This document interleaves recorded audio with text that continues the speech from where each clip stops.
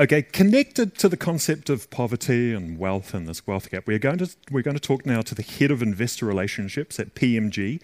He has a passion for financial literacy and making commercial property investing more accessible for everyday Kiwis. Please welcome to the stage Matt McHardy.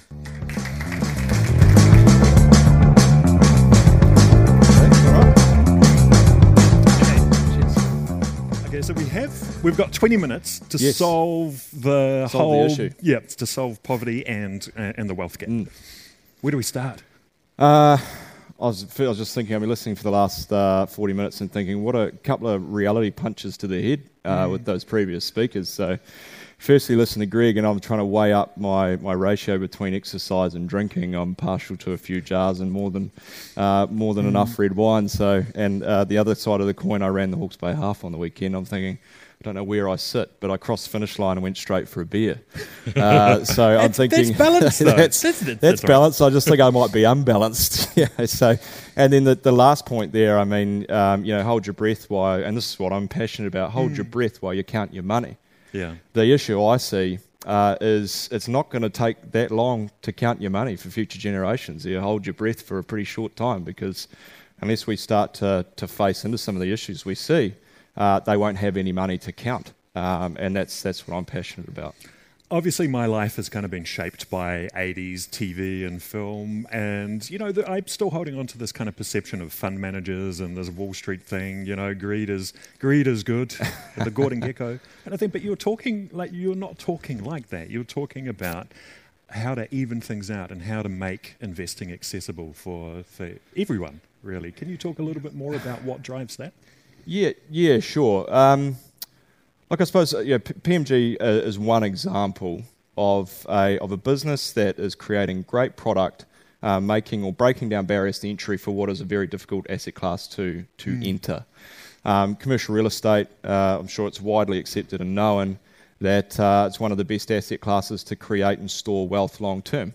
The issue is, for anything of quality in New Zealand, you need a checkbook with many zeros behind it in order to buy something of quality. So what we do at PMG is break that down, really lower the barriers so that people can get access. But we're one example of that.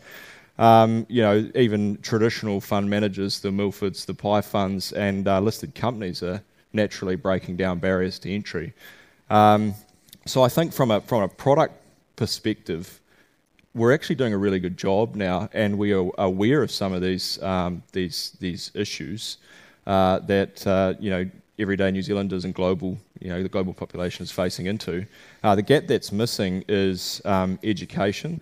The issue we still seem to face is, I suppose, the media at large like to beat up. We're not all that bad. Well, you guys are different, M2 of course, but your traditional media channels like to beat up success. New Zealand has a problem with tall poppy syndrome, so we should be celebrating people that are doing things more creatively.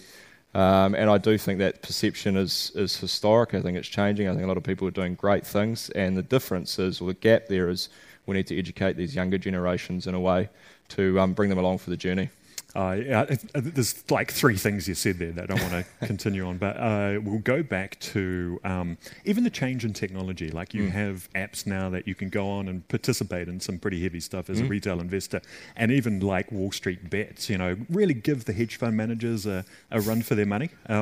But do we need to account for like awareness of psychology as well? Because that is still trading. There's an element of gambling in that, but do we need to look at long-term kind of insights and strategy? Yeah, we do. I think, if you look at, say, the platforms that are available to retail investors now, so you've got the Sharesies, the Invest Now, which breaks down barriers to entry for the funds management sector. Traditionally, someone like Milford or Pi Funds or even PMG might have minimums of 20 grand. Through Invest Now, you can get in for much less than that. Hatch, Robinhood, Stake, all of these great platforms, but they are creative. I'm not sure if anyone's familiar with Robinhood, but when you sign up, it almost has, scratched this icon and you get a free stock. So it's almost trying to scratch this gambling itch. So they are, to a degree, probably setting up more of a trading mentality or that gambling mentality. Now, my personal view is that they are, they're breaking down barriers for entry. That's great. so long as there's an education component on the other side. So a lot of the New Zealand ones do that pretty well. Sharesies have the lunch money series. They have a lot of different ways that they interact and educate. But it's probably just taking it to that next level. There's something interesting that is, and I hate to break this to you, but maybe long-term passive investing in commercial property is not that sexy. Like if you're, it's not. Yeah, absolutely not. Yeah. But how do you cut to that? Because that is really the way. Like if you have a balance, okay, so you can do a little bit of trading or gambling on the side with cool apps. But really, the pathway to wealth is long-term, isn't it? Yeah, we've got to change from this, and the whole GameStop debacle, and cryptocurrency where people are making thousands. Or you probably would get more Bitcoin today than what your numbers might suggest, because there's been about a 30% slide in the last 2 or 3 days. So it could be a good time to buy, actually. I think we're along that path in terms of educating. We've just got a few more steps to go. Well, having just said that you weren't in a very sexy industry, I mean, you've just raised $70 million for one of your funds. So there are people there that are really into what you're doing. The over 65s think it's incredibly sexy when you're delivering a regular, reliable income in an interest rate environment like the one we're seeing now. So, real returns from fixed interest products are well under 0% in New Zealand, and Kiwis are losing billions of dollars every year in terms of purchasing power right now. And you're actually starting to see the shift. There is more cash in banks right now than there is money on deposit, and what that shows you is that people or investors are very much aware of the fact that there's a massive opportunity cost for us rolling over term deposits. The opportunity cost, if I roll my money over for 90 or 120 or 180 days, is that something else might come up that I really like, and I'm not able to access because my money is tied up over here.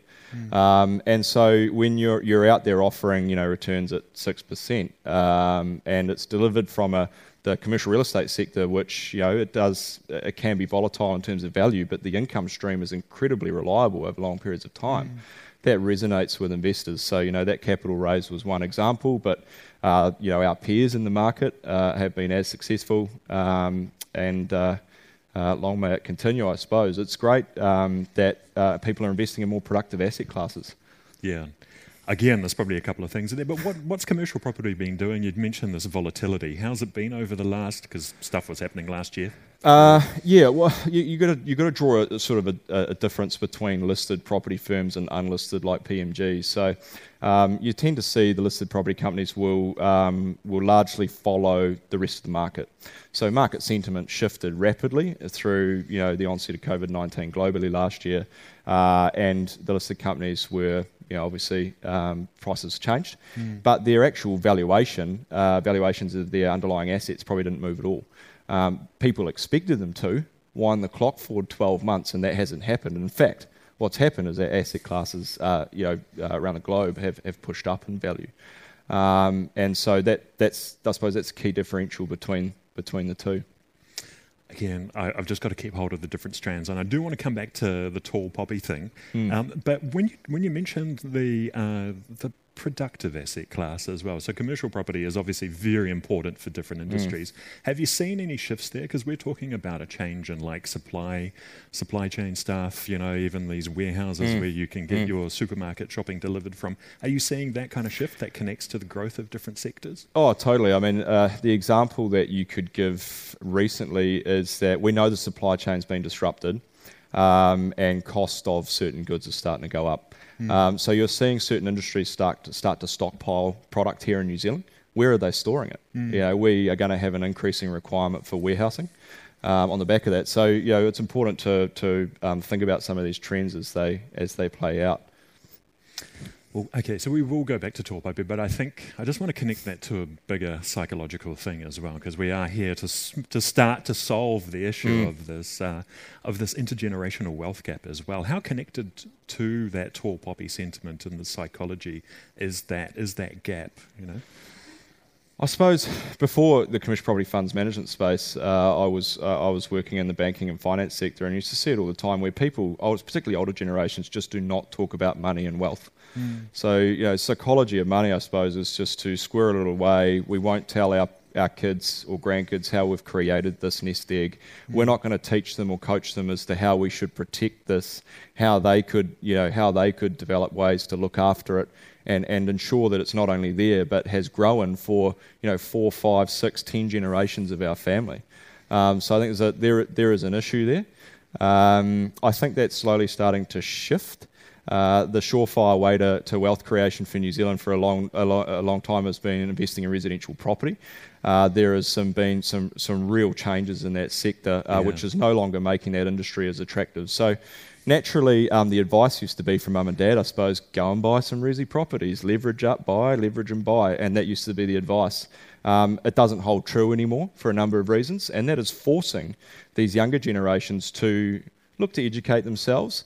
They might be doing it wrong in terms of trading rather than investing, but they are trying to get themselves ahead in different ways. The great thing between the older generations is that technology has afforded us some of these opportunities through these platforms, through these other investment options that we have available to create wealth for ourselves. Going back to the tall poppy thing, though, is there still the sentiment that in order to even things out, we need to bring down some of the tall poppies, and this concept that money is a bad, evil thing? Yeah, there possibly is. Probably a question that really is: should there be? Yeah, should we hold that view, or should we be, rising tide lifts all boats? Should we be trying to foster and encourage and learn from these individuals that created wealth for them and their families? And what are these guys doing differently to what we might be doing here? And nobody started with a massive, pot of money. There is no elusive pot of gold at the end of the rainbow. These families and individuals worked hard. And the best ones will transition that education and that wealth through the generations so that it's protected. So for you and I, that's where we need to understand how they've managed to do it and look to do something similar. That doesn't mean that we're all going to have $20 million in the bank account at retirement. But if we can have something there which is a lot more than what we might have had if we hadn't taken some of those steps, particularly in an environment where some of the aging data that's coming out, you've got people living longer. There's the largest generation in New Zealand, all the baby boomers, going to retire in the next decade. Imagine the pressure that's going to put on NZ Super. Yeah. At the moment, it costs the country about $15 billion. In about 4 years' time, the number's set to exceed $20 billion. So the largest sort of beneficiary support program that we pay for in New Zealand. So, is it going to be there when the millennials and anyone younger than us starts to look at retirement? Pretty serious. So you better hope you've got at least a house, difficult to get into right now. So if you can't get into the residential property market, what do? KiwiSaver will not be enough for most people. So we've got to start teaching people just to save regular, save often, commit to, even if it means you don't have the brand new iPhone or the new car or whatever. Yeah. Again, this is really hovering a lot around the psychology, but it's that delayed gratification that is really important in terms of this long-term investing. Well, people, it's so far in the future, right, that you fail to grasp the impact that it might have. Yeah. And so, I'll put it off for a year. Oh, I'll look at it in 5 years. Before you know it, you're 65, and you go, shit, I've got nothing. I don't own my own home. I've got a little bit of money in KiwiSaver, but if interest rates are anything like they are now, that's not going to generate anywhere near enough income for you to live, and there might not be NZ Super. So the previous generations, and people will disagree with me, I'm sure, but they're almost the lucky generations. They've managed to create wealth in a number of ways in a reasonably unregulated environment versus what we have now. Yeah. So there must be emphasis on those generations to work with the younger ones, your beneficiaries, and develop a plan collectively around how this is going to endure. Yeah, well, you're right. The previous generation certainly had other, there were scenarios there that made it easy. But there are still opportunities now, as you're talking about. There's still opportunities to get into different asset classes. Oh, 100%. Yeah, we are, at the moment, these younger generations are beneficiary of the technology sector. And as I keep coming back to, it's just there's an educational gap, and that's what we're here to do. PMG recently launched and established a PMG Charitable Trust, which is focused solely on educating people in their mid-teens to mid-20s. The reason why we did a lot of research ourselves alongside an external research partner, and we identified that that's where things go wrong. People go to university, they come out of university with massive student debt. Often they've taken on personal loans. credit cards, because of course the banks just go, here you go, here's some money, unsecured, and your interest rate's going to be off the charts. And there's no real programs there to educate that particular demographic. So we've got a couple of initiatives that we're supporting financially, which are working with that key demographic to hopefully give them some skills where they don't make those decisions. Because the impact of some poor decision making there can mean that later down the track, when you finally get your life sorted, you go to the bank to get a loan and your credit rating is shot. So these are the sort of implications that just seem so far down the track until you're in that seat, and then you realise it's almost too late.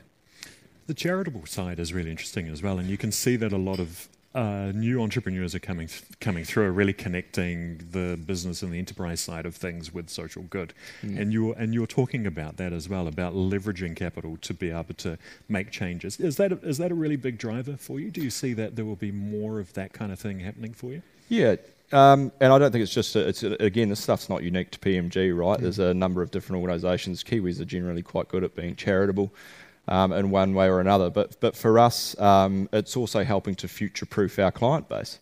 Our client base are predominantly people in their mid-60s up to 80, 85 that require income. Now, if we can't bring their children and grandchildren along for the journey, where is our business going to be down the track? So there is that side to it.